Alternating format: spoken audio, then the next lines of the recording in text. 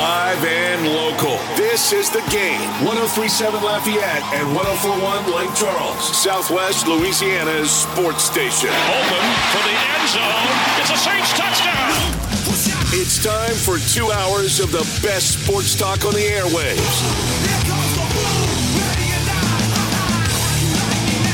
Here's your host, the Blonde Bomber, Jordy Holtberg. Good afternoon to you and yours. It is a Monday, December 5th, the year 2022. We know 3 teams in the state of Louisiana are going bowling. We know the Saints have a golden opportunity tonight in Tampa Bay.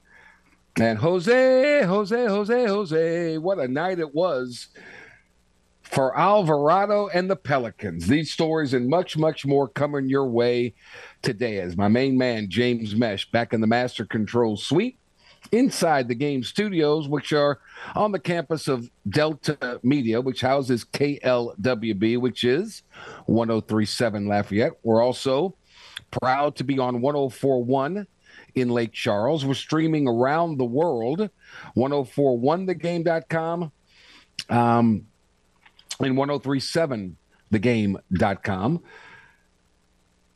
If you're in the Acadiana area and you have a television set, you can always pop that on as we're simulcast on Stadium 32.3 and 133 on LUS Fiber.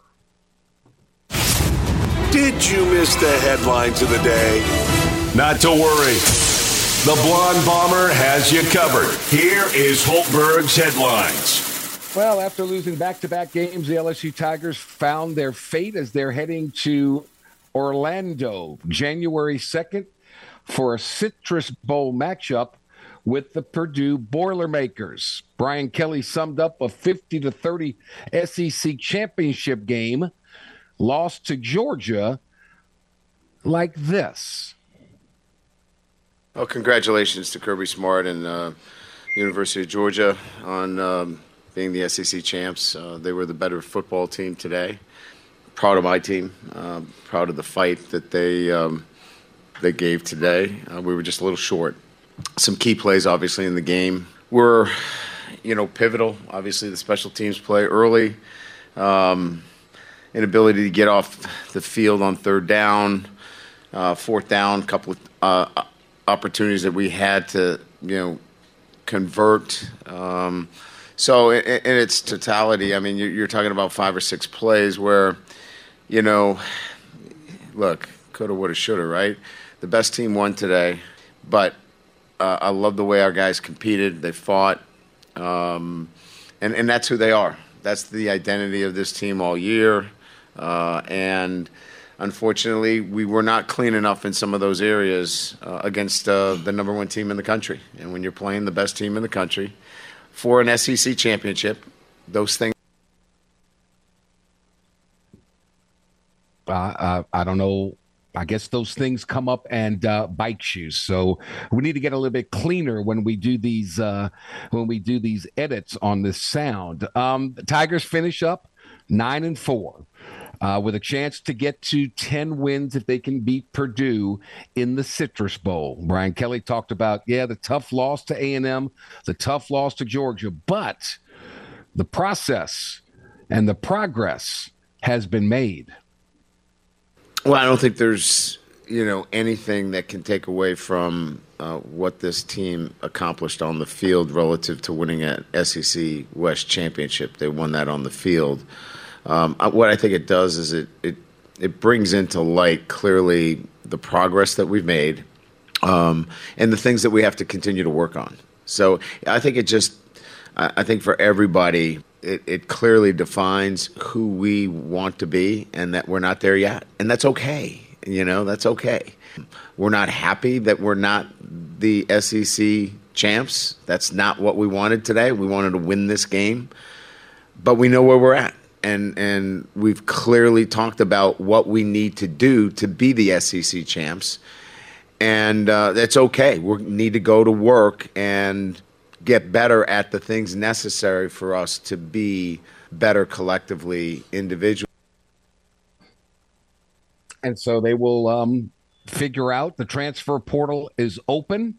There's a lot of names out there. Haven't heard anything from LSU yet, but we'll update you as we find out what the heck is going on with that one. January 2nd, LSU versus Purdue in the Citrus Bowl. Meanwhile, after becoming bowl eligible thanks to their season-ending win over Texas State, the UL Ragin' Cajuns found out their bowl fate. They will be in Shreveport for the Independence Bowl. They'll be taking on the Houston Cougars on December the 23rd. Here's Coach Michael Desimo and his thoughts on the I-Bowl. We're really excited to get the opportunity to play in the Independence Bowl. For our kids, this is the 5th year in a row getting to go to a bowl game.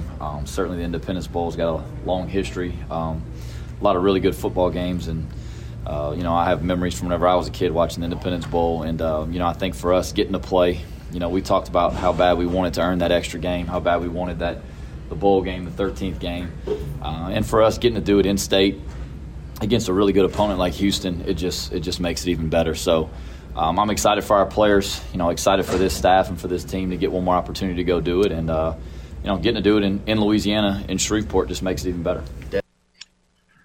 The Cajuns are 6-6. The Cougars are 7-5. Coach Des talking about why this is one heck of a matchup. I hope so. I guess we'll find out. I have a ton of respect for Houston and for that program and what they've done. And for us, I think it's a matchup we can get excited about for sure. Our players, we'd have been happy to play anywhere, anybody. Honestly. But the reality of it is when you play a team like Houston, that certainly them moving up to the Big 12, all those things that go into it. But then just the brand Houston and the name and recognition, and for a lot of our kids, Louisiana, East Texas kids, they're all familiar with Houston. So for us, it's a great situation for us to get to go play a really good team. So, again, December 23rd, the Cajuns in Shreveport to take on the Houston Cougars. We're down now to the state championship matchups in high school football. 3 Acadiana teams still alive to compete for a state championship. Congratulations in the select Division II title game, as it's an all Lafayette affair. Number 1 seed St. Thomas More will battle District 4 4A rival 6-seeded Lafayette Christian for the D2 championship. That's Friday at noontime. Vermilion Catholic held serve. They remain undefeated. They'll take their number 1 seed into the select Division 4 title game against number 3 seed Ouachita Christian. That game Thursday night, 7 p.m. inside Caesars Superdome. So congratulations to those that are staying alive. Believe it or not, the New Orleans Saints have a golden opportunity tonight in Monday Night Football as they are in Tampa to take on the Tampa Bay Buccaneers. The Carolina Panthers had their bye week this week, so they're 4-8. The Saints are 4-8. Thank you, Pittsburgh Steelers, because the Steelers knocked off the Atlanta Falcons yesterday. The Falcons are now 5-8. If the Saints can turn it around and go on the road and beat the Panthers tonight, Tampa Bay would be 5-7. The Saints would be 5-8. They'd be a half a game out of first place and hold the tiebreaker, so they would still be staying alive. If they lose this game, they would be 2 games behind in the loss column, 2.5 games, 3 games behind in the loss column, and there's no way to catch up. The Saints will have a bye week coming up after tonight. So Chris Roseglue will join us in a few minutes, and we'll preview this huge opportunity and this huge matchup for the New Orleans Saints. Meanwhile, the New Orleans Pelicans won yet again. Jose Alvarado had a career high 38 points as the Pelicans at home yesterday beat a very good Denver Nuggets squad by the score of 121-106. Still no Brandon Ingram, a very subpar C.J. McCollum, but thanks to Alvarado, thanks to Zion Williamson, the Pels get a win. And when you look at the standings now, the number one team in the Western Conference are the Phoenix Suns at 16-7. The number two seed in the Western Conference at 15-8 are the New Orleans Pelicans. Holy cow. 8-2 their last 10. They've won 4 straight. They average 117 points a night. They give up 110, a +7 differential. The home court has been very kind. They're 9-3 overall at home. They're 5-1 against division teams, and they're just playing really, really good basketball. So at the 3 o'clock hour, Christian Clark will join us, and we'll talk about these Pelicans 23 games in. It's a great sample size, and it's been a great start to the season. So Phoenix with 16 wins. Boston has the most wins in basketball with 19. Milwaukee has 16. So the Pels are right there at the top of the crux and doing a tremendous, tremendous job. So there you go. Again, our guest list today, Chris Rosvoglou on tonight's matchup, Saints and the Tampa Bay Bucks. Glenn West joins us each and every Monday. We'll share his thoughts on this LSU football program. Look ahead to the bowl. How many players do you think are going to opt out? We'll find out. Christian Clark at 3 o'clock. Talking about the New Orleans Pels and the NBA. Blake Ruffino at around 3:30. Much, much more on LSU. We'll hear from Coach Dez as well, and a couple of other things here and there. So there's your headlines of the day, brought to you by Eon of Lafayette, the first touchless robotic laser non-invasive device that gets rid of the fat in your abdomen area and your love handles. Eon, E-O-N. It is safe, secure, affordable. They have financing available. What a great Christmas gift that would be for your wife or your husband, your girlfriend or your boyfriend, whoever. They would greatly appreciate it. Just go look up Eon, E-O-N of Lafayette. Tara LaPerry and her staff. What a great, great stocking stuffer that would be. It really would. If you like movies, well, we've got one for you. The Game, 103.7 Lafayette, 104.1 Lake Charles, wants to hook you up with tickets to a special sneak peek of the new Whitney Houston biopic, I Want to Dance with Somebody. That's right. You can see it before anyone else by simply texting Whitney, W-H-I-T-N-E-Y, to 68683. That's Whitney to 68683 to score a pair of tickets for a special sneak peek December 20th at the Celebrity Theater in Broussard. It's the I Want to Dance with Somebody sneak preview brought to you by A. Bryan's Jewelers and The Game, Southwest Louisiana Sports Station. Saints, Bucks tonight. Preview next here on the Jordy Helper Show. Tune in every weekday at 8:15 a.m. and 3:15 p.m. for the LSU Sports Update, presented by Tibbs Trailers here on The Game. 103.7 Lafayette and 104.1 Lake Charles, Southwest Louisiana's sports station. And we are back tonight in Tampa Bay on Monday Night Football. The 4-8 New Orleans Saints are on the road to take on the 5-6 Tampa Bay Buccaneers. As I said earlier, thank you, Pittsburgh. They beat the Falcons yesterday. Carolina had their bye week. Saints with a golden opportunity to get to 5-8 with a win, dropping the Bucs to 5-7. How sweet would that be? Chris Rosvoglou, kind enough to join us with yet another opportunity for the Saints. They keep us right there on the edge of the cliff there, Chris. We're still keeping hope alive on this thing. How are you today, my friend? I'm doing great, Jordan. Like you said, keeping the hope alive, and there's a beauty to tonight, right? You know, if they win, all of a sudden you kind of head into the holiday season with a lot more hope than you did before you were getting ready for it. If they lose, well, I guess that kind of takes us out of the idea of are we in, are we out? You kind of say, okay, you're ready for next season. So I think we're going to get some clarity here one way or another, which is fantastic. We will. Back on September 18th, the two teams met in the Superdome. It was a 3-zip halftime lead game. The Buccaneers went on to win it 20-10. What do you remember the most about that game? I think there's two things that I remember the most from that game. I would say the first thing was that the defense just really just kept Tom Brady and the rest of that offense at bay for most of the game. And if you look back at that one, think about the first half. First half, they were scoreless. Through 3 quarters, they only had 3 points. It wasn't until the Marshawn Lattimore ejection that things kind of turned a little bit. And then on top of that, the Winston interceptions late in the game, he ended up finishing that game with 3 picks. So that's one observation. The way the defense played against Brady, if you go into this one, you could say, okay, well, the Saints defense hasn't been as dominant this year as it was last year. Okay, but I'm at the point where I need to see Tom Brady have a big game against the Saints defense for me to feel like, okay, they don't have his number anymore. So I'm going into this one thinking the defense will be able to do its thing again. And the second thing that I'm going into this one looking at, last time around, Chris Olave had 13 targets, ended up only having 5 catches for 80 yards and a touchdown. A lot of opportunities deep. Saints just couldn't connect. This week, you're going up against a Bucs team that could be without its 2 starting safeties.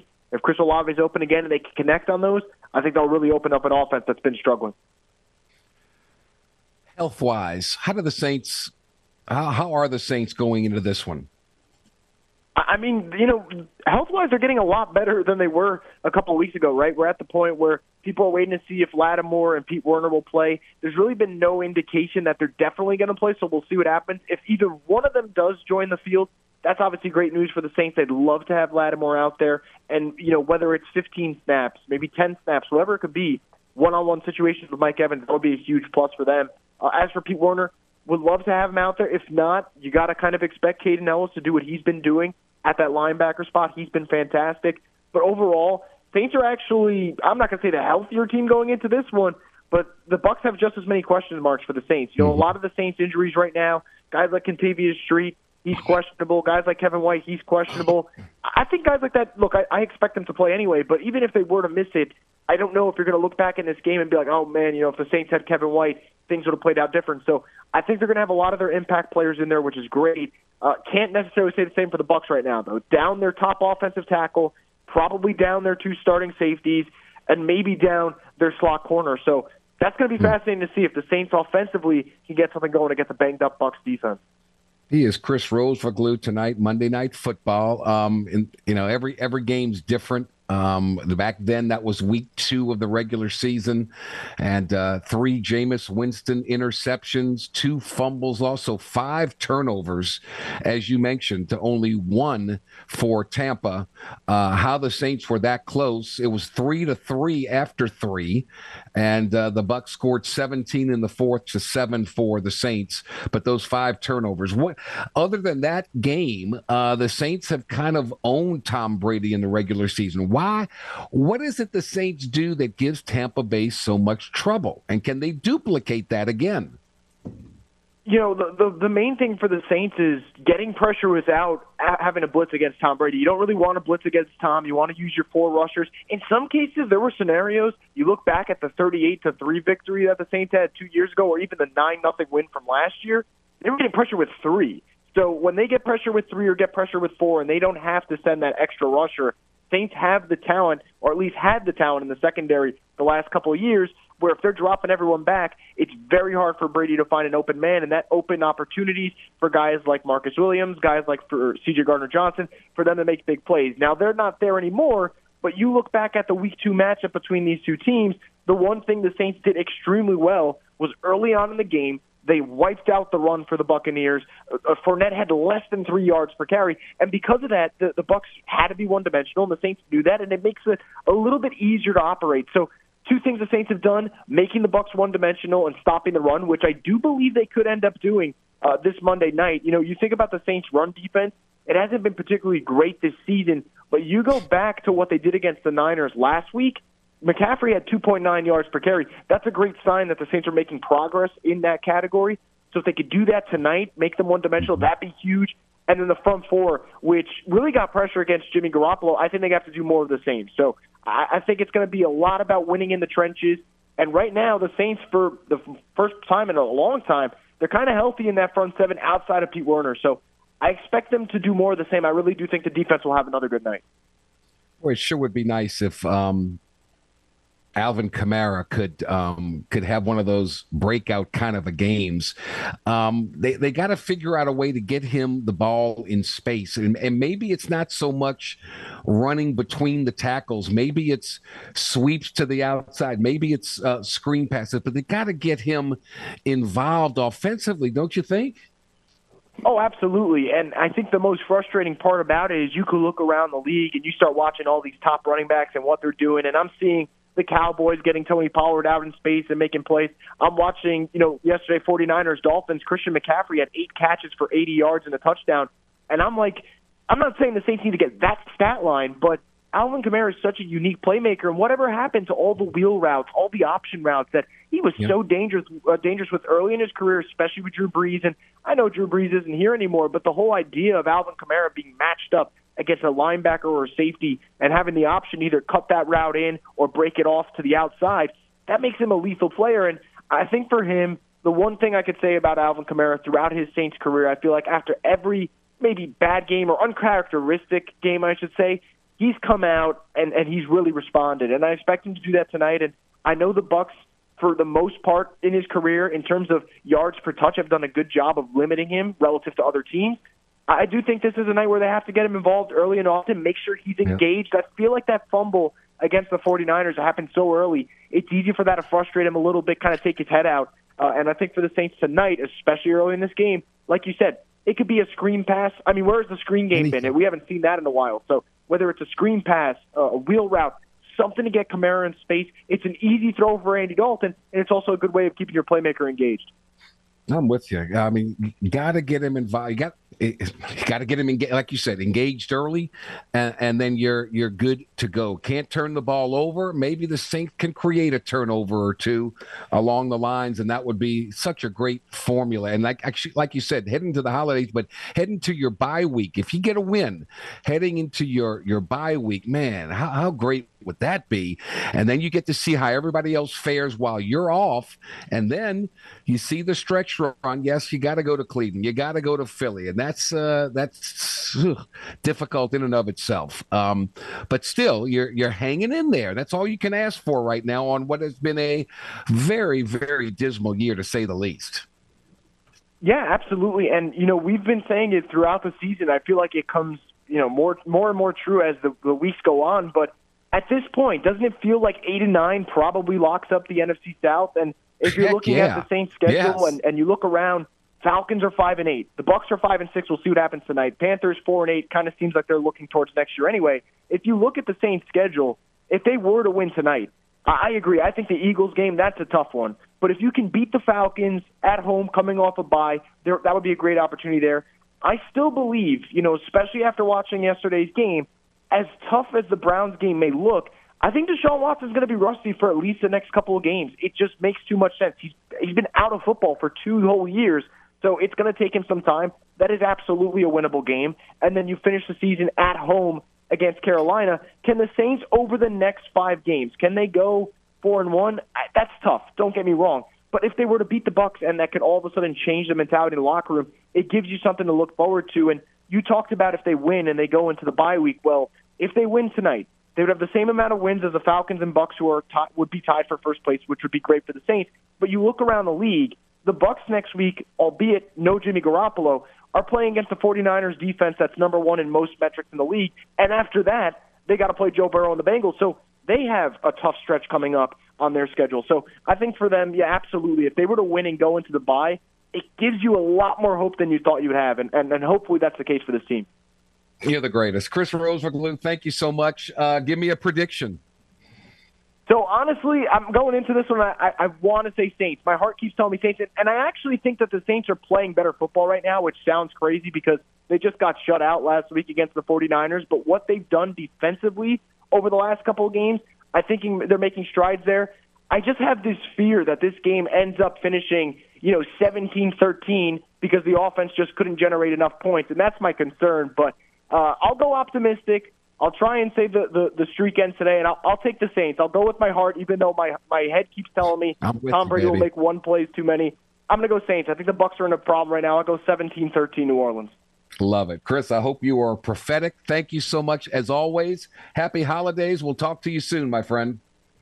Sounds great. Thank you for having me, Jordy. Take care. Chris Roseverglue with us. The game wants to stuff your stocking with a $500 Visa gift card. It's the Christmas Comes Early sweepstakes presented by Armature Jewelers. Simply enter in the Game Rewards Club at 1037thegame.com or 1041thegame.com for a chance to score a $500 Visa gift card. It's that easy. It's the Christmas Comes Early sweepstakes powered by Armature Jewelers and the Game, 1037 Lafayette and 1041 Lake Charles, Southwest Louisiana Sports Station. We'll take a timeout. Glenn West joins us next here on the Jordy Hultberg Show. They say shooters shoot. He's a man who shoots from the hip and a man who's hip when he shoots. And no one shoots more from the hip when it comes to sports talk than the Blonde Bomber. Back to more of the Jordy Hultberg Show on The Game. 1037 Lafayette and 1041 Lake Charles, Southwest Louisiana's sports station. All right, we are back and better than ever. And it's time to talk a little bit of LSU football. Tigers coming off a 50-30 loss to Georgia in the SEC championship game. Boy, it didn't start off that way, but a couple of plays here and there, and it was all she wrote. Glenn West, kind enough to join us as he does each and every day. Go 247 Sports. Glenn, good day, sir. How are you? Hey, Jordy, doing well. Just hanging by the computer, as I will be probably for much of the next couple of weeks. But sure, we'll get in the portal yet? Anybody from LSU in the portal? Nobody from this year's roster.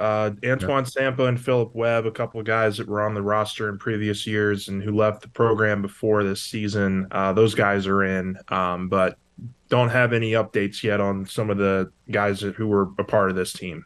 Is there a deadline for players that want to opt out? Like, let's say whoever from LSU says, you know what, Kayshon Boutte says, I'm ready to go and get ready for the NFL draft. I don't want to play in this game. It's not going to do me any good.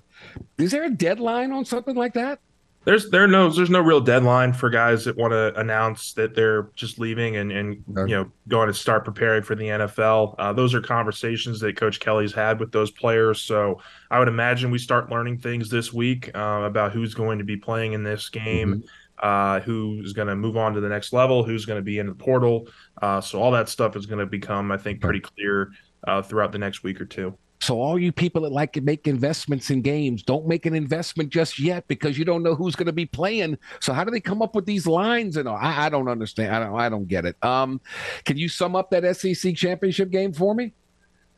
Yeah, I mean, I think coming in, the biggest thing was LSU needed to be the team to make those bizarre, wonky kind of game-changing plays, whether it's the blocked field goal return for a touchdown or not converting on that 4th and 1 was a huge play. The interception off the helmet was another play. I mean, just there were a couple plays that I think you kind of hit the nail on the head there, where it really just boiled down to Georgia coming away with those plays and being able to capitalize, and LSU just being in too big a hole to really overcome that. I thought Georgia really controlled the game offensively after the first quarter, and if LSU really wanted to make it a game, they would have had to have matched them.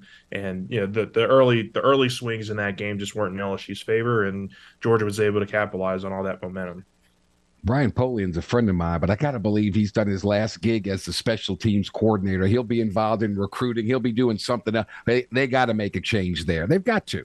It'll be interesting. I mean, not going to come on here and clamor for anyone's job, but just like I think there needs to be some reorganizing there. I think he's a guy that Coach Kelly really trusts in the recruiting world. Yeah.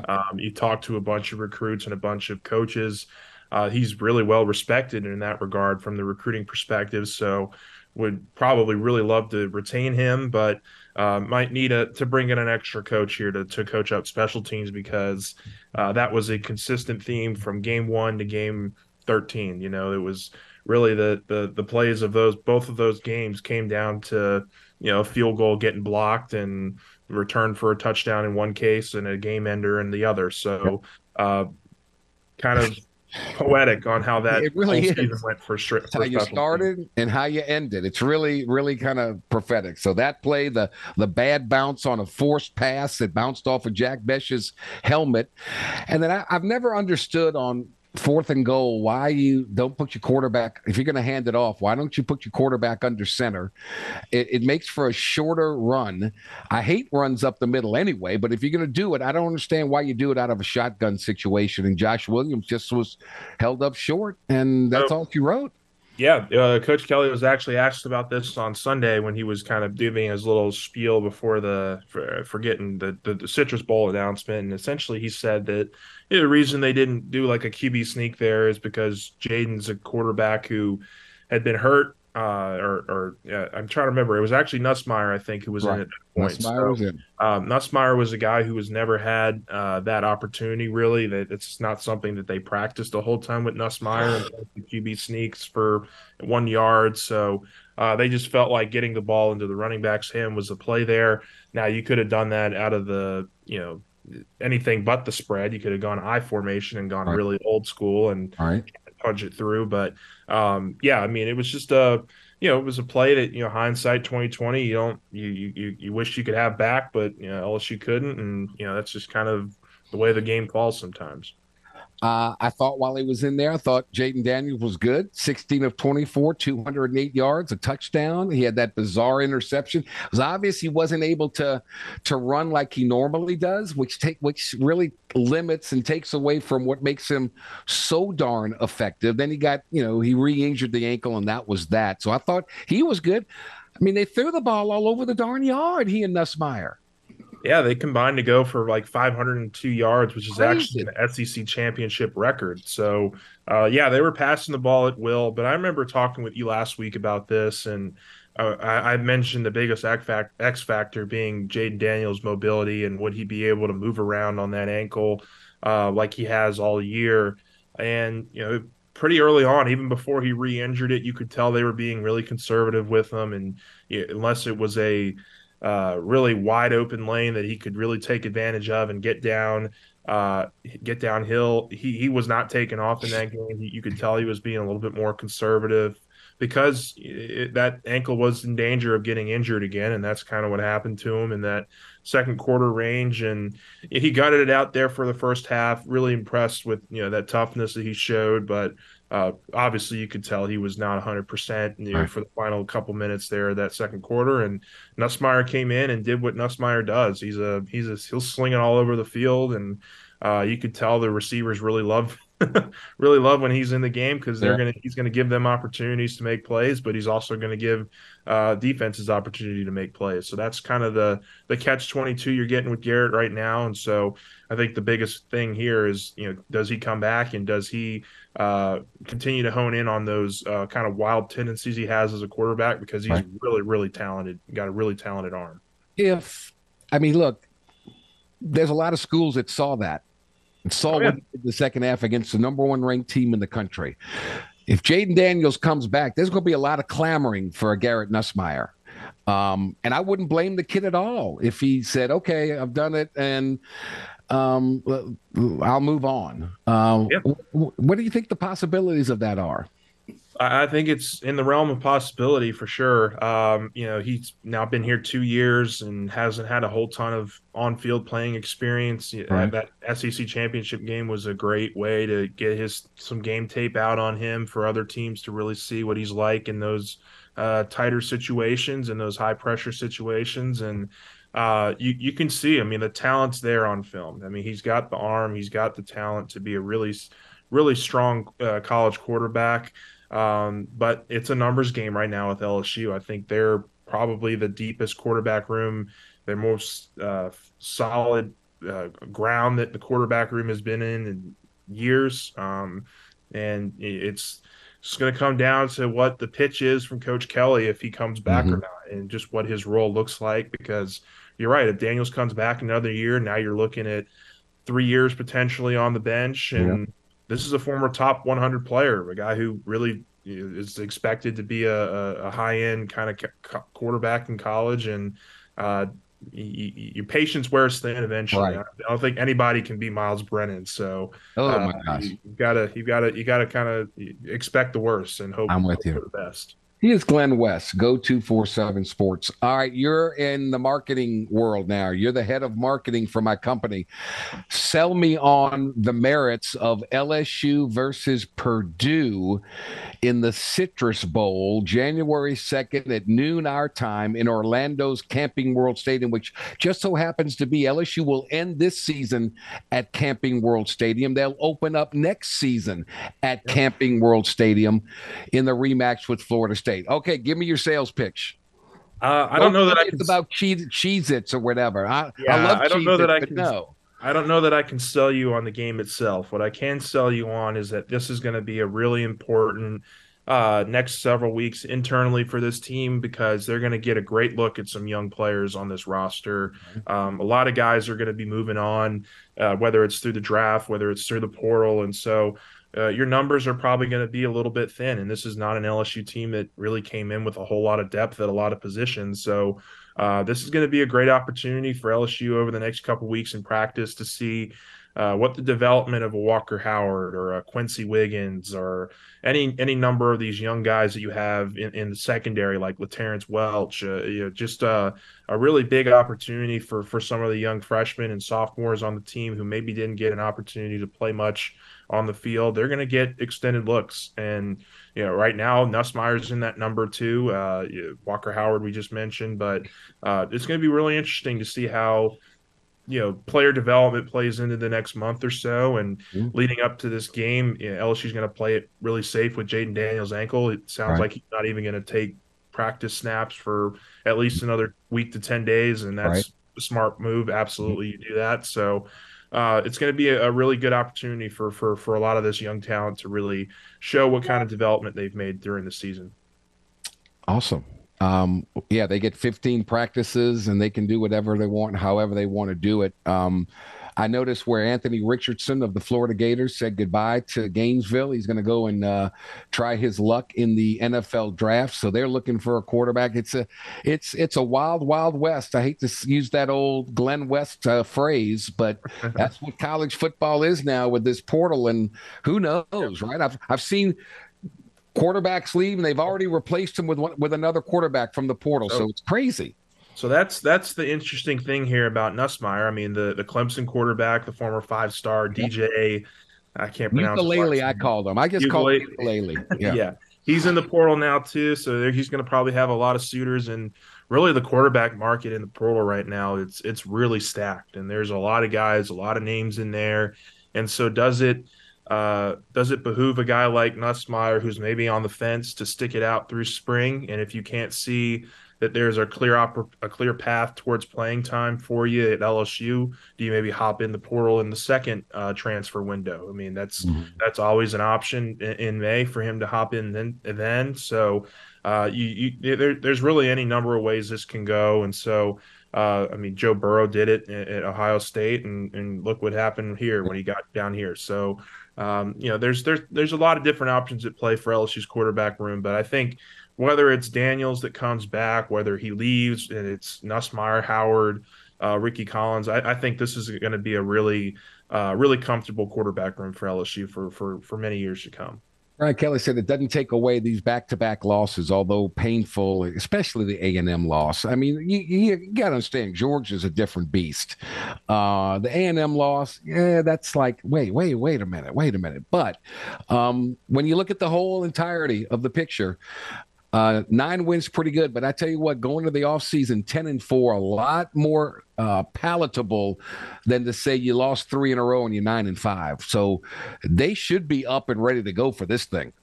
Yeah, I mean, you want to end off on a positive note, and that was one of the, as you mentioned, Coach Kelly's final quotes to us yesterday in talking with him. They want to finish this thing out right, and because it has been such a successful first year in many ways, getting to that 9-win threshold. Not many people, I mean, if you look at the Vegas odds, they didn't expect them to get to 7. So to get to 9 wins, to beat Alabama at home, that was a huge, crucial moment, I think, for the program, that you can win big games under Coach Kelly here. And You just got to turn in some more consistency. I think down the stretch, this was a defense that was worn a little thin. The offense was really inconsistent over the last month or so. And they just kind of ran out of steam, and that can happen in a first year rebuild with guys that are playing with one another for the first time. And so, look, I think you take the good with the bad, and you try to operate with some perspective on how good a first year this was. And so you rebuild through freshmen, you kind of tinker around the edges with the transfer portal and see what you can come up with for next year. But I think LSU's in a really good spot. He is Glenn West. Let's LSU basketball men struggling to score. They don't. It's not like what we've seen in the past. What's been their best win so far? I can't even fathom, because they really haven't played anybody. Yeah, I mean, best win, I would probably say one of the wins that they got in the Caymans. I think this team right now, it's just not as consistent as you would like to see. There's just been a lot of inconsistency with how they played.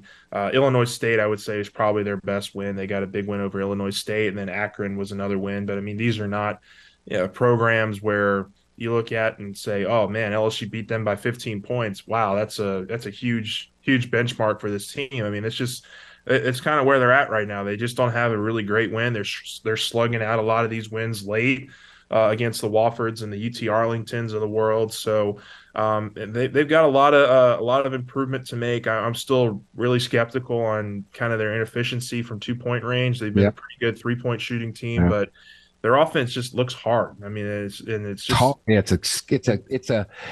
a struggle each time down the floor. It's not flowing. It's not easy. Yeah. And I think that's probably the best way to describe it. And so this is going to be a team that has to cut its teeth on defense. They've been a pretty consistent defensive group for most of the season, really good on the perimeter, which honestly is probably the hardest part of college basketball, is playing consistent defense, but they've been able to do it. And so now you just got to try to figure out what to do offensively, how to get guys into their best spots. And they don't play for a little while. They got they got Wake Forest here on the 10th. That's going to be at the Holiday Hoopsgiving Classic in Atlanta, so that's going to be a neutral site game. But it'll be interesting. I think there's lots of room for improvement offensively, but you just got to start putting it together. I don't see Tim Duncan nor Chris Paul coming out of the Demon Dinkins locker room later on this month, so that's a good thing. But anyway, all right, Glenn, are you going to make the trip to Orlando? I still have to see. I'm not entirely sure yet. I'll get with the higher ups here pretty soon, but we'll hash all that out for certain. I'm going to be pretty glued to my computer for the next couple of weeks, so looking at the portal stuff. That'll be interesting. I'm sorry to say this, nothing against it, but that's a tough sale for me. Purdue in Orlando, January 2nd. That's just tough. But hey, LSU fans are LSU fans. They'll go everywhere and anywhere just to see the Tigers play. 10 wins, that's something to hang your hat on.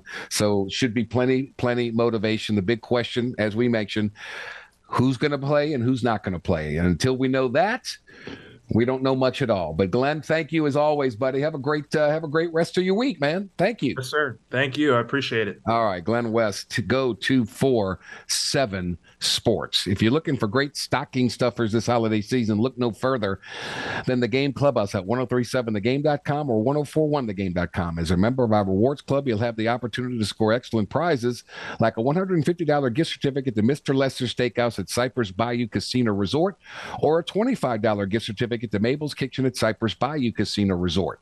But you can only score these great stocking stuffers by becoming a member of the Game Clubhouse at 1037thegame.com or 1041thegame.com. It's free. It's simple. So go sign up today. Take our final time out of hour number 1. We'll be right back. The Jordy Hilbert Show on the Game. 1037 Lafayette, 1041 Lake Charles, your home for the Tigers and the Houston Astros in Southwest Louisiana. A recent survey discovered that Game listeners prefer our station than going to the dentist. Take that, dental hygiene.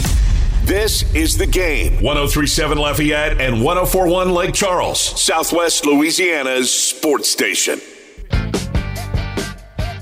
Your Alexa or Google Home speaker helps you out around the house. It also allows you to control your lights, your thermostats, and so much more. But did you know they can also play the game?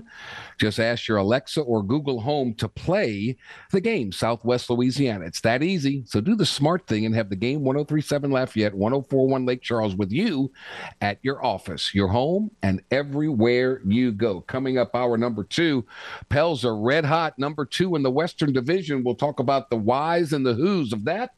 And we'll talk more LSU football with Blake Ruffino of the Are You Serious podcast. Hour number 2, the Jordy Hultberg Show, 1037 The Game, 1041 The Game, right here, coming your way after the top of the hour sports update. James Mesh taking us to break, 1 hour down, 1 to go here on the Jordy Hultberg Show.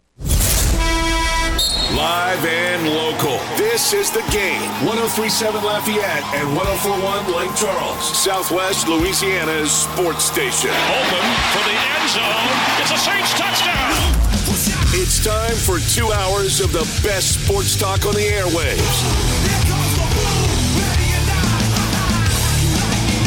Here's your host, the Blonde Bomber, Jordy Hultberg.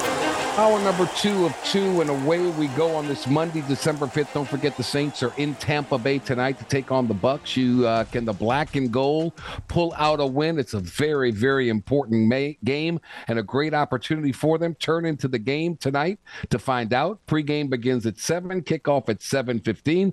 That's Monday Night Football right here on the Game, 1037 Lafayette and 1041 Lake Charles, Southwest Louisiana sports station. So while the Saints leave the Superdome and head to Tampa across the street at the Smoothie King Center, man, the New Orleans Pelicans are playing some really, really good basketball. They just beat a really good Denver Nugget team rather convincingly yesterday to improve to 15-8 overall, just one game behind the Phoenix Suns in the Western Conference lead. 23 games in. It's a pretty good sample size. What are these Pels all about? Christian Clark sees them on a nightly basis for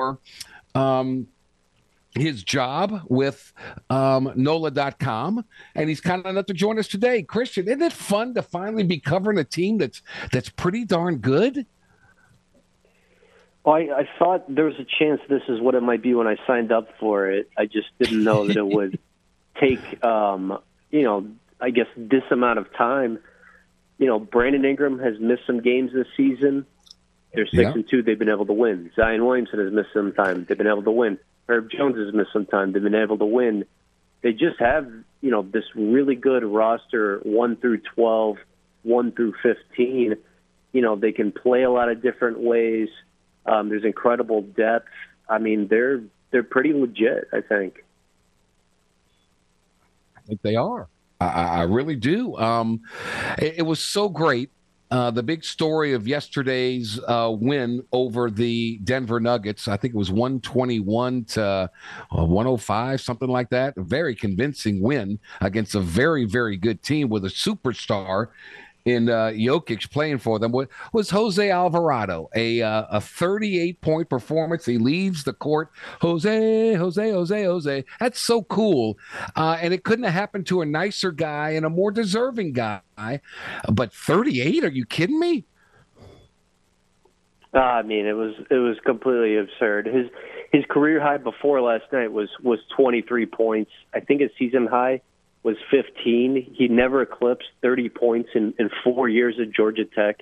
Had a great career there. I mean, it was pretty surreal watching that game. 8 3-pointers, the most he'd hit in the game. Before that was 4. I know working on the 3-point shot was a big point of emphasis for him during the offseason. As impactful as he was last season, he's about a 30% 3-point shooter. So I think he recognized, look, I'm coming back to be a role player next to Zion, next to Brandon Ingram. They're going to need me to space the floor, and I think that work he put in is paying dividends. I mean, I'm still shocked, honestly. I can't believe I watched a game where Jose Alvarado hit 8 threes. And think about it. If Kyra Lewis Jr., who was a lottery pick, hadn't suffered a serious knee injury, when teams draft these players up high, they give them all the time in the world to grow and develop, and they give him chance after chance because they don't want to look bad for drafting a guy that maybe can't play. And I don't know if Kira Lewis can play or not, but he's been hurt, so he hasn't been available. With him not available, Alvarado has a chance. Undrafted out of Georgia Tech, the ACC Defensive Player of the Year. My gosh, what an opportunity for him.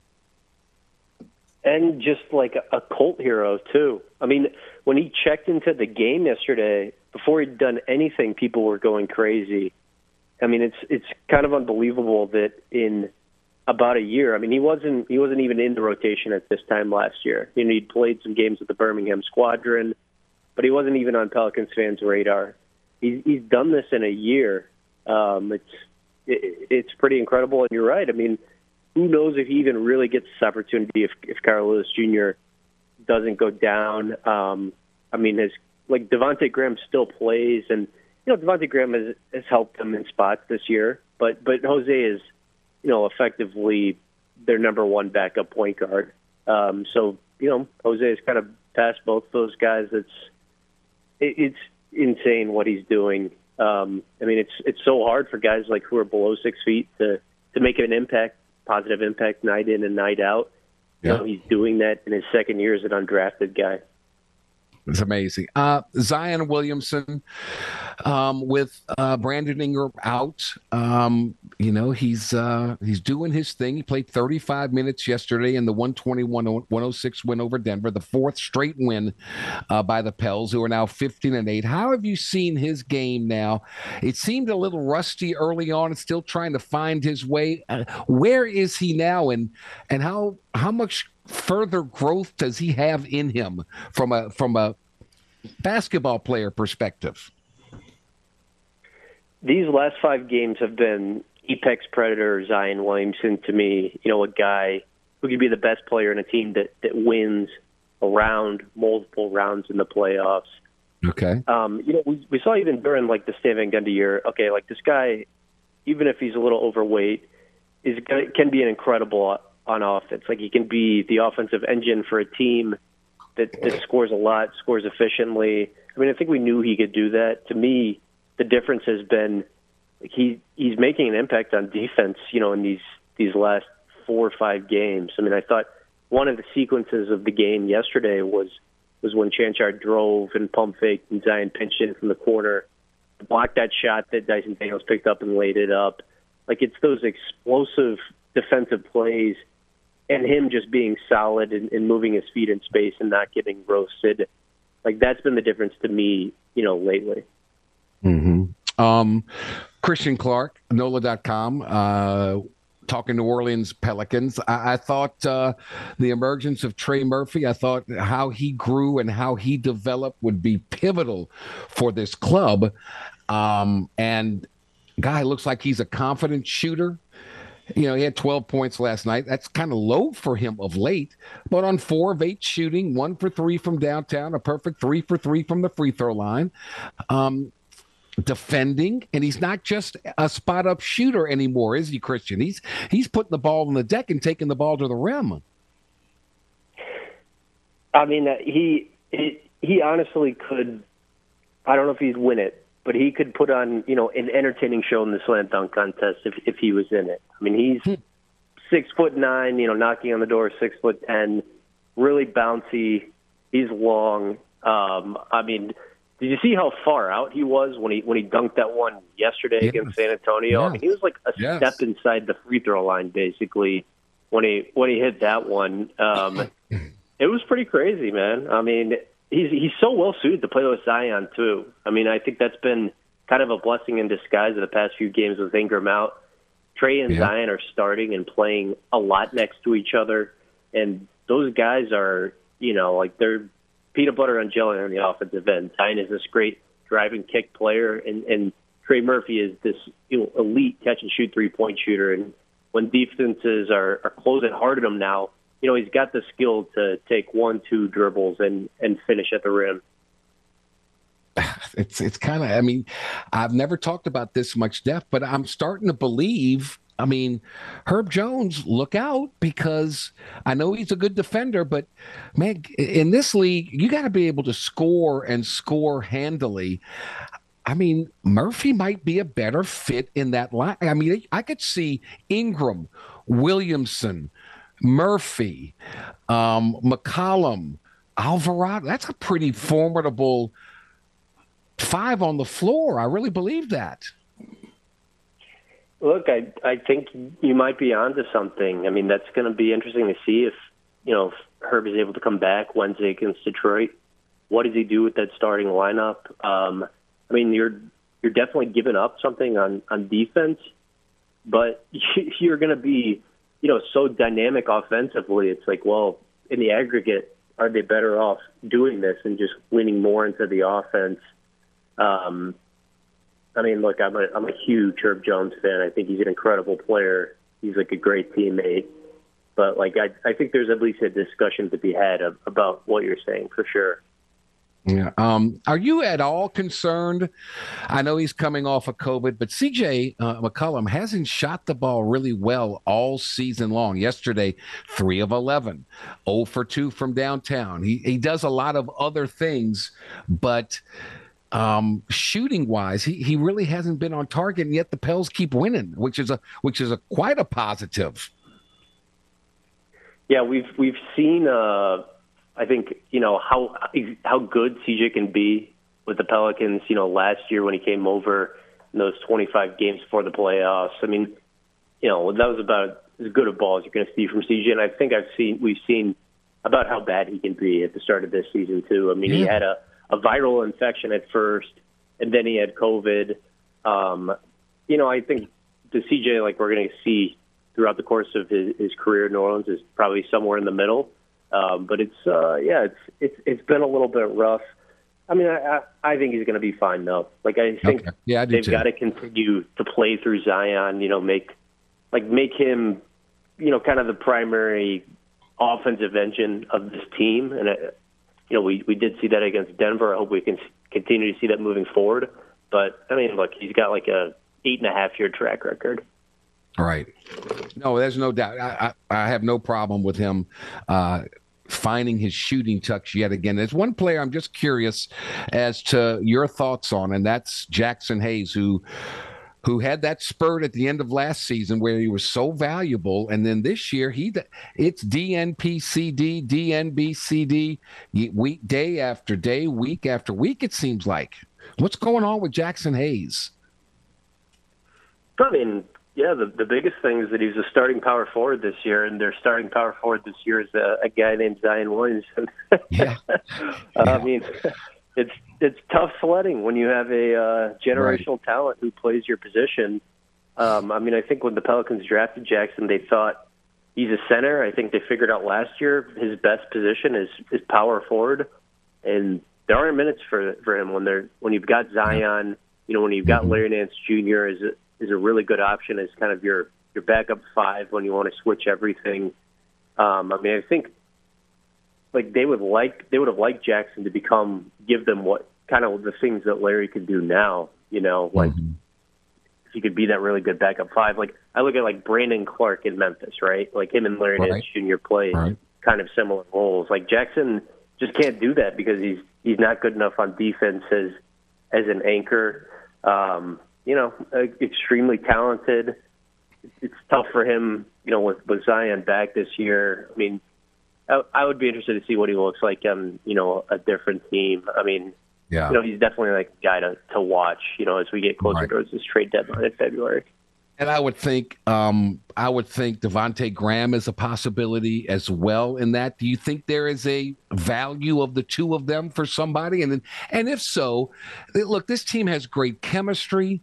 They've got balance. They've got a superstar, and they've got some other really close to superstar status type players. So they got a lot of things in the right direction, and you don't want to mess with chemistry. But if you could pick a certain type of a player that this team needs to maybe elevate themselves into the upper echelon, what type of player would that be?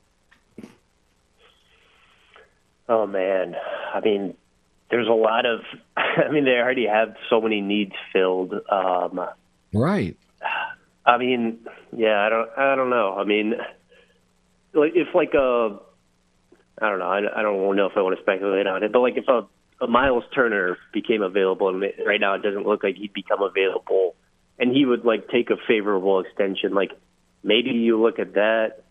But I don't know. I mean, like, yeah, I think Devontae and Jackson are two of those names to watch as February gets a little bit closer. But this team is pretty much I wasn't set. making like, a it's reference more to about, a like, specific. I think they have like the talent to do it. You know, it's more so just like how does it come together.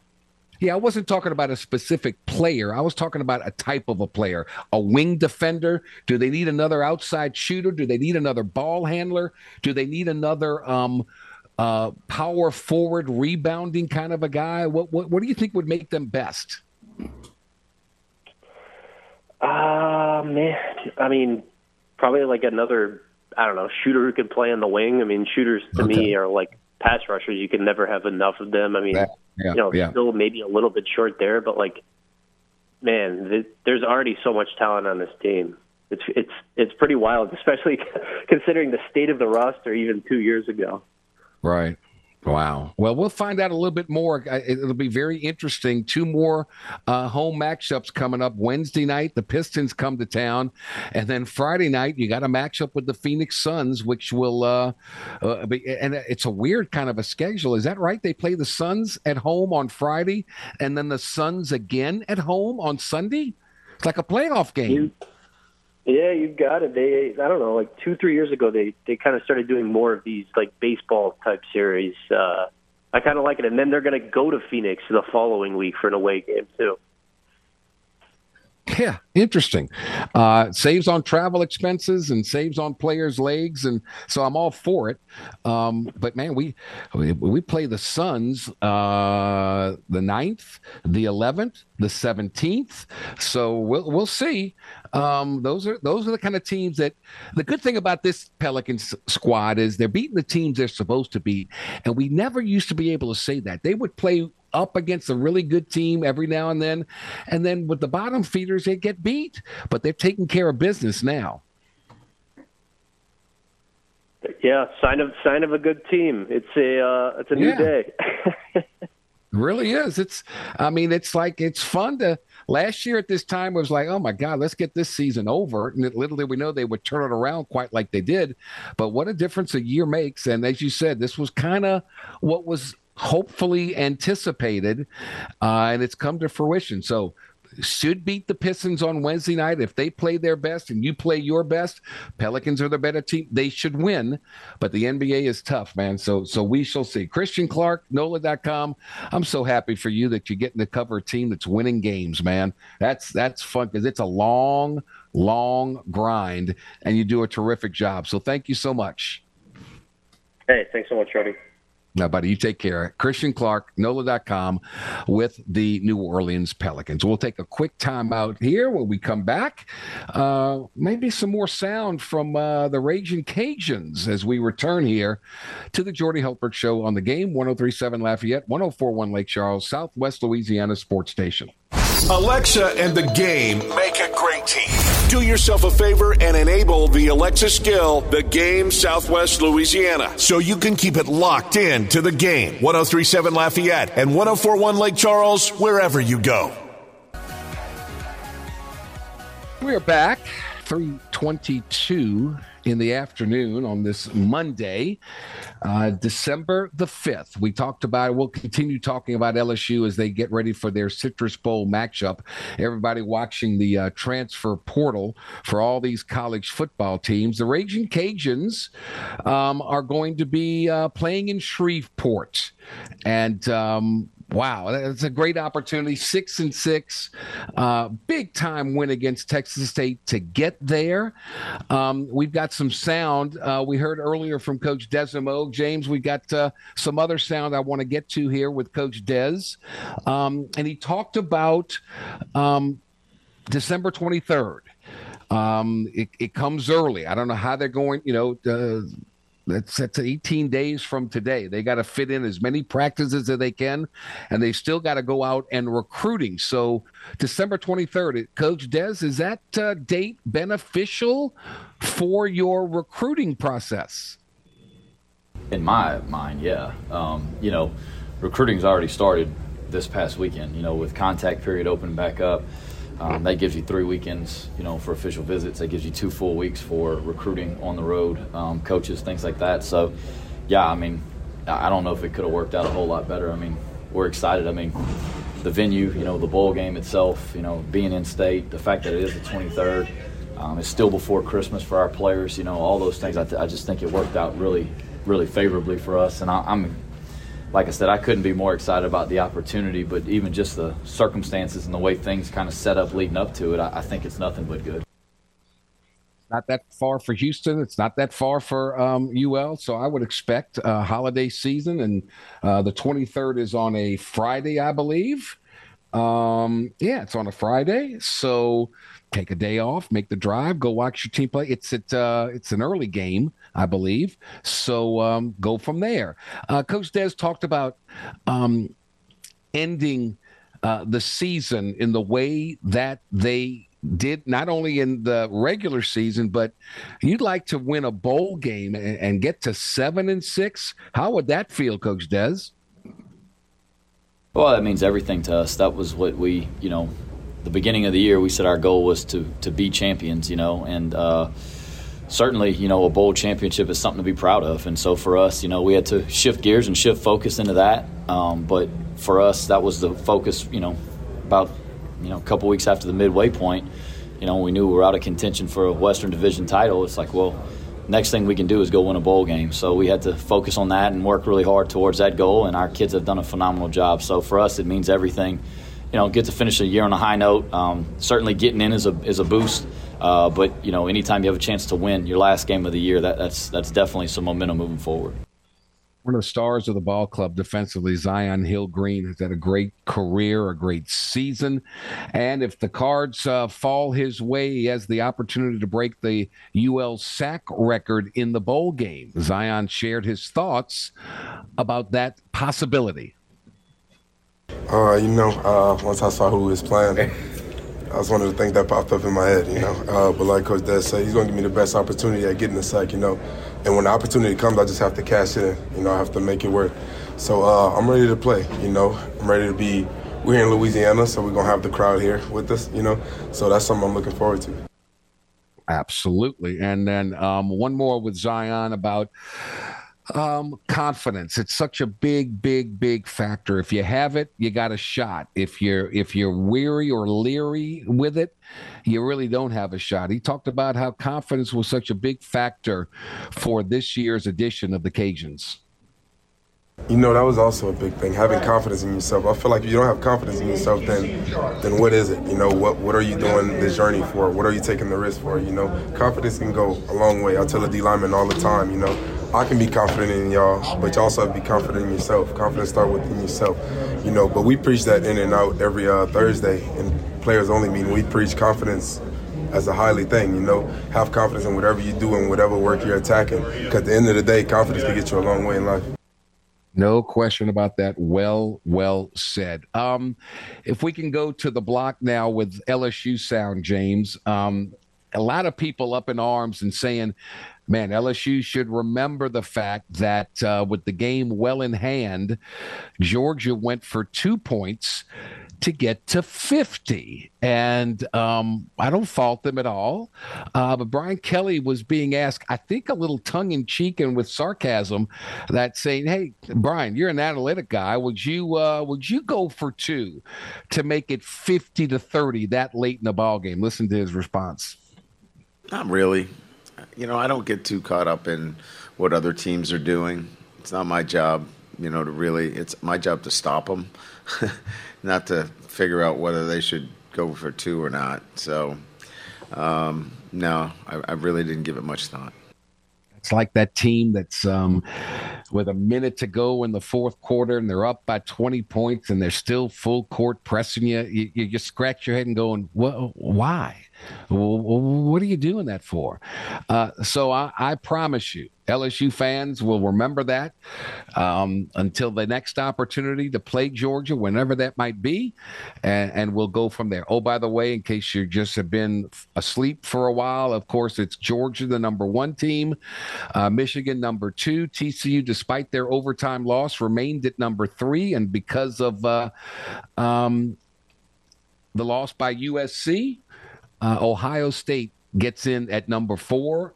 Alabama shut out. Yes, indeed. Alabama will go to the Sugar Bowl, take on Kansas State. Tennessee and Clemson in the Orange Bowl. I mean, can you get any more orange than that? Orange Bowl, Orange Clemson, Orange Tennessee. I mean, it's whoosh, lots and lots and lots of orange there. Shout out to the Tulane Green Wave, who won their conference championship at home. They beat Central Florida. The Green Wave ranked 16th in the last poll. LSU number 17, by the way. But Tulane will go to the Cotton Bowl, and they'll take on the USC Trojans same day, same time, January 2nd, noon, as LSU and Purdue. So congratulations, Willie Fritz, a team that won 2 games a year ago. And now they're the Group of 5 representative in the New Year's 6 bowl games. What a turnaround for Willie Fritz and that program. And it was great to see Yulman Stadium filled to the gills, and they actually stormed the field after the win. Good for it's been a long, long time for the Green Wave to be able to celebrate something in sports. So that's a great story, and congratulations to them. All right, we'll take a quick time out here. Much more on the Tigers with Blake Ruffino from the Are You Serious podcast as we continue on this Monday, December the 5th, the year 2022. Stick around. The Jordy Holberg Show prides itself on settling for nothing less than the best. You're simply the best. This thing has a variety of nauseating aspects to it. Jordy has the best takes, the best guests, and let's be honest, the best nickname. The Blonde Bomber is cool as hell. I agree. All right, let's play ball. Back to only the best on the game. 103.7 Lafayette and 104.1 Lake Charles, Southwest Louisiana's sports station. We're back on this Monday, December 5th, 34 minutes after the hour. Our privilege and our joy to welcome in our good friend, Mr. Blake Ruffino from the Are You Serious podcast, as we delve a little deeper into LSU. 50-30 losers to Georgia in the SEC championship game. They'll play Purdue in the Citrus Bowl on January 2nd in Orlando. Blake, good afternoon, my friend. How you doing, buddy? Doing good, Jordy. How are you? I'm good. Anything you want to say about that championship game? I mean, sum it up for me. I think that the number one thing for me is that you kept fighting. You were down 35-7, and you stormed back and you fought. And really and truly, Jordy, that's all I called for during the week. Yeah. Last week is for them to go out there and fight. I mean, you're going up against a team that really and truly outmatches you from a depth perspective. Yep. A defense that rotates 9 defensive linemen in and out that can obviously start in the SEC. So I like the fight. Jordy, I'm happy that you have 2 quarterbacks, one that threw for 200 yards on a bum leg in the first half and another that threw for 300 yards in the second half. So I thought both of them played really well. The bottom line is the last 2 weeks, LSU's defense has been absolutely atrocious. Yeah. It's ironic. The season started with poor special teams play, and LSU's marching down the field to start the game, and they can't convert on a field goal, and then everybody just kind of went, what do we do now? So I'll be curious to see. I like Brian Polian, and I think he does a great job in recruiting. Just don't think he's the guy to coach your special teams. Yeah, I mean. You know, it's so unfortunate, too, because it's not as if that, like, that play, Jordy, does, or the field goal, or extra point, whatever, doesn't have a lot of scheme to it, right? Like, Jalen Carter absolutely physically abused Anthony Bradford and blocked the kick, right? Yeah. And so, but the problem is, and I will be honest, Jordy, to a fault, okay? I did not know and had never seen practice in 4 years of college when the ball is blocked that it's still able to be advanced on a field goal, right? Like, I knew that it could obviously be advanced on a punt, but the ball is considered down, right? When the ball goes down on the ground, it's considered down, and you're able to formulate the kick, okay? The rule, and I heard the explanation today, Pat McAfee even talked about it, crazy enough. The rule technically states that the ball is dead, or ball is dead once it hits after it advances.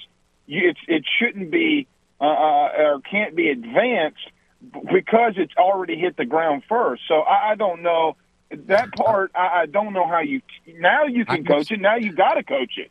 But I've seen extra point. I've seen extra points get blocked and teams pick it up and go the other way and score 2 points. Well, that's after a touchdown. That's after a touchdown. They're trying to kick an extra point, and they block it, scoop, and score, and get 2 points. So, but if it's behind the line of scrimmage, though, they can pick it up and advance it. What I'm talking about is it going beyond the line of scrimmage. Right. But regardless, you got to know that situation. Regardless, so anyway, transfer portal has opened up. What do you anticipate from LSU? Going out, coming in? Well, I'm surprised so far they don't have more in the portal. The two young men, and Antoine Sampa and Philip Webb, formerly entered the portal today, but they never played, they never dressed out during the season, nor were in fall camp.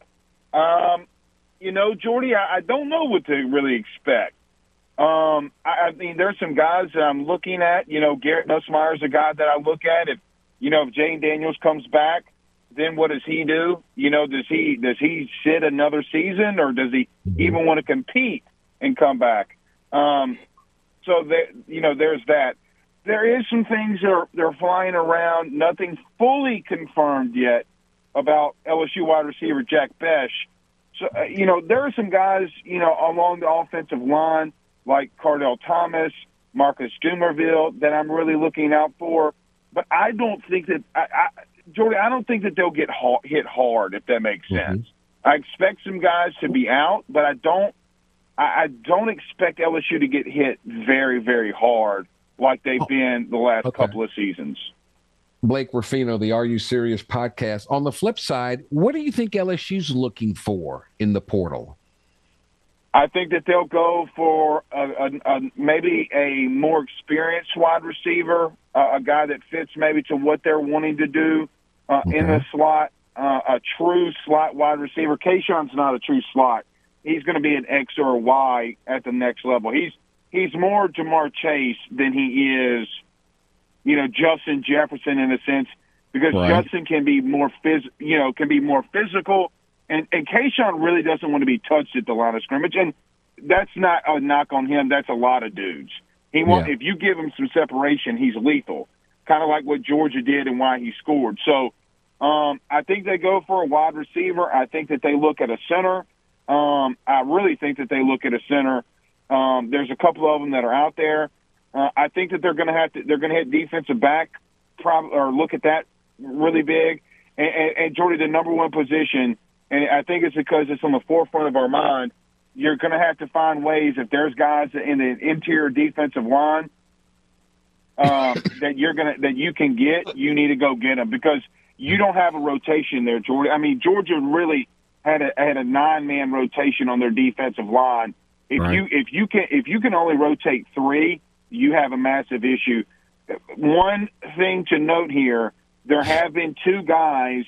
And maybe an edge rusher, but you do have Deshaun Womack and Harold Perkins. But you do have 2 guys that hit the portal already today that were committed to Jamar Cain when he was at Oklahoma, and then when he left, they decommitted. One was at both of them went to A&M. Both of them, one of them entered the portal. Another one, seems like he will as well. So, very interesting to watch out for that one. Blake Ruffino with us. The other thing, LSU would love to get, and I think the fans would love if they could say first year 10 wins, a lot better going into the offseason 10-4 than 9-5. It just sounds better, feels better. It is better. So much will depend on opt-outs. Do you think LSU has many opt-outs, few opt-outs, a lot of opt-outs? What do you think? I don't know if you're going to call this an opt-out, but I think he'll opt out. I think there's a potential of a quote-unquote opt-out, and he comes back. I don't know, Jordy, why you play Jaden Daniels. If he's going to return, Jordy, there's no reason, excuse me, I'm sorry, to play Jaden Daniels if he's hurt. You can only hurt your season next year even worse. I think B.J. Ojulari is a guy that I think should opt out. He Mel Kiper had him in the top 30, I think it was today. If he's a first round, I mean, come on. I wonder what Micah Baskerville does. I think that's going to be really intriguing. But really, other than that, I mean, Kayshon Boutte, obviously. But other than that, Jordy, I don't know if there's guys that are on this team that should opt out. Yeah. I mean, Greg Brooks, no. Fouché, no. Maybe Jarek Bernard-Converse. But Jarek Bernard-Converse doesn't have to give LSU anything more. I mean, he's played, at this point, Jordy, he's played, 59 games? He started 59 games in college. I mean, what else does he have to prove? Right. So what, is that 5 or 6? So not as much as anticipated. Again, Jordy, even at 18, remember that year in 18 when you're moving Manny Netherly from wide receiver to DB? I mean, goodness alive, I don't think it gets that bad. At least we'll have a proven quarterback play in this game as compared to last year's bowl game with that debacle. My goodness, that was just beyond description. Little interesting factoid. They'll be playing in Camping World Stadium, so they'll end this season in Orlando at Camping World Stadium. They'll start next season, 2023, in Camping World Stadium, taking on Florida State. And the last time LSU played in Camping World Stadium was January 1st, 2018. LSU lost 21-17 to Brian Kelly's Notre Dame Fighting Irish team. So a lot of 6 degrees of separation here. Yeah, that's interesting. Look, I think Purdue's an interesting team to draw. Let's go get your 10th win. Sell me on that right? one. Like, let's go get the 10th win. It's a culture builder, right? I mean, look, this team's battled all year long. Let's go get it. And so, really and truthfully, I mean, I like it. I mean, and you know what else it does, even if you lose this game, which, Jordy, unfortunately, there's a lot in these bowl games now that a lot of people just don't care anymore, fans included. What does help, and even if you do lose, Jordy, you have an entire off season. Now you're prepared. What does it look like when you go to when you go to Orlando? What hotel do you stay in? The food you eat. There's so much that happens here that is so good for LSU that it just you can't write a better script than that, because you end your season and you start your season. It's only a plus. And really and truthfully, I mean, we got a Cotton Bowl win. Okay, sounds great. If you would have gone there. If you're going to look into next season, I'd rather go here because you're getting your guys into a routine of it. I will say this, and I want to throw this your way. Yeah. Not reporting, not saying anything, just throwing it out there. We talk about experienced quarterbacks playing in this game. I agree. But, Jordy, I wonder if Walker Howard's going to play in this game significantly if Garrett Nussmeier hits the portal. Well, if Jaden Daniels is hurt. Jaden Daniels is hurt. Garrett Nussmeier transfers, then what? He's got to play, right? I mean, it doesn't affect his eligibility or his red shirt. So, well, I think I think he's got 2 more games this year, so he would still be able to take it. But I mean, you're now you're in a situation where you might have gotten a all 3 of your quarterbacks might have a little bit of a debut in reference to, hey, what does all 3 of them have, right? And if Garrett Nussmeier doesn't transfer, if I'm Brian Kelly, I tell Jane Daniels, listen, there's no reason for you to play and get hurt worse. I would let Walker Howard and Garrett Nussmeier battle it out. Let's battle it out. Who wins it? I mean, it's kind of a really good Jordy, it's kind of a great problem to have, though, right? You know what I mean? Like, I mean, you had 2 really talented young men that are about to battle it out. Let's go get it. I think it's intriguing. Oh, competition is great. I mean, that's and as a player, you should warrant competition and let the best man win and go from there. Do you see LSU closing out strong in recruiting this year? Yeah, I do. And look, I mean, if Jordy, if they're able to land Desmond Ricks, the 5-star defensive back corner, Jaden Taviano, there's some other guys that, they're going after. Jackson McGowan, who's a tight end, who just literally today decommitted from Cincinnati. A lot of things trending LSU's way there.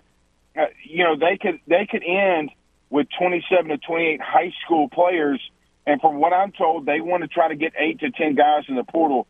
Jordy, you completely revamp your depth. Now, you got to go get some key pieces. But, Jordy, what happens if you get Patrick Peterson type level or Derek Stingley type corner?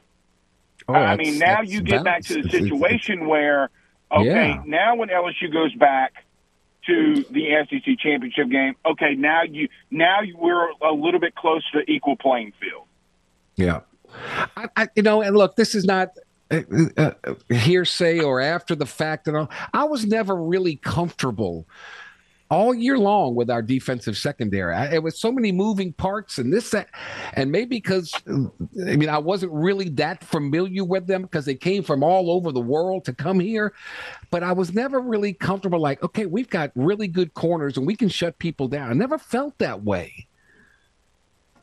Right. Yeah, they had some really good moments. They also had some really, really bad moments. Yeah. The Greg Brooks strip at the end of the Auburn game to seal the victory, the Jerry Bernard Converse interception, but then you turn right around and you look at Tennessee, you look at the opening play against Florida. The last 2 weeks. Bottom line, Stetson Bennett ate us alive last week, Saturday. Yeah. LSU stacked the box and said, and Georgia couldn't run the football, and they said, Stetson beat us. And he said, okay, I'm going to beat you. And there comes a point where, Jordy, if you can do that against Georgia, and then you get to a point where you get on equal playing ground, where you have a corner that can lock down an entire side, and then you're cooking with grease. Yeah. But they struggled massively, and you're dead on with that one. Any problem with Georgia going for 2 in that situation late in the game? Is that analytics? No, that's not analytics, is it? No, actually it is. So think about it like this. LSU gets a Georgia 3 and out. They're down by 20. Garrett Nussmeier goes down the field, okay, and then when he goes down the field, remember the fade route to Kayshon Boutte that gets intercepted, right? Yeah. Okay. Well, LSU gets another 3 and out on Georgia. They're trying to move down the field. Garrett Nussmeier fumbles the ball. Let's just play the what-if game for just a quick second, okay? You're down 3 scores technically, or close to 3 scores. If it's, it's a bigger deal, Jordy, if it's 17, 18, or if you're down 3 touchdowns, right? So what if, just hypothetically, what if Garrett Nussmeier doesn't throw the interception and Kayshon Boutte comes down with it? And what if he doesn't fumble? Then they're only down 6, right? And then you get to a scenario where, well, God bless it. So I'm not personally. I'm not. It doesn't bother me at all. Right. Personally, it doesn't bother me at all because again, you're up 18. You get 2 to go up by 20. LSU comes down and throws an interception. Jordy, they're 17 yards away from scoring a touchdown and it being a 13-point ball game, right? So no, I don't have an issue with it. Okay. I assume people did have an issue with it, but no. I mean, because I'd rather be down 2 touchdowns, but that's just me. I don't. And LSU went for 2 against Georgia in 2019, and nobody had a problem then. That's exactly right. So we'll have to watch the portal. We'll have to watch the opt-outs, and we'll have to see what LSU team is available January 2nd. But 10 wins is quite an accomplishment if they can get to it. So we shall see. Blake Ruffino, happy holidays, buddy. We'll talk to you soon, and thank you as always. Yes, sir. You too. Go Tigers. My buddy, you take care. We'll take a final Coach Show started that. Go Tigers and all that stuff. You hear every team now. Kirby Smart. Go Dogs. Go Vols. Go. Everybody says it now. So I think O was a trendsetter. A voice ahead of his time. We'll take our final timeout. The Jordy Hultberg Show, 103.7 Lafayette, 104.1 Lake Charles. We'll be back after this to wrap things up. Stay with us. Jordy Hultberg has been a star on the hardwood and in the broadcast booth. But did you know he was also a star on the dance floor? We just wash the hair. I work on my hair a long time, and it hits my hair. John Travolta ain't got nothing on the blonde bomber. Now back to the man with all the moves. Jordy Hultberg and the Jordy Hultberg Show on The Game. 103.7 Lafayette and 104.1 Lake Charles, Southwest Louisiana's sports station. All right, shout out Kim Mulkey's 11th-ranked LSU women's basketball team remained undefeated. They're 9-0. They had a hard-fought 85-72 win on the road over Tulane. The Green Wave are 5-3. That's actually a good team to schedule and a good place to play. So that was a good challenge for LSU women's basketball. Jasmine Carson, a new career high with 21 points, 17 in the second half. She had 4 threes. She's a grad transfer. And Angel Reese, the sophomore forward, another double-double, her 9th in 9 games with 21 points and 10 rebounds. LSU's in final exams. They return home for a matchup against UNO next Sunday at 2 p.m. Final exam time. Always a good time. All right, special thanks to our guests, Chris Roseverglue. We're both picking the Saints to beat the Bucs tonight. Glenn West on LSU. Christian Clark on the 15-8 New Orleans Pelicans, and Blake Ruffino on LSU. James, thank you so much for all you do. Oh, by the way, if today's your birthday, happy birthday from all of us to all of you. You share it with Christian Yelich, who is 31 years old. Until tomorrow, I'm Jordy Hultberg. Stay thirsty, my friends. Stay healthy. Let's be kind to one another and be happy. It's the holiday season. We'll talk to you tomorrow. So long, everybody.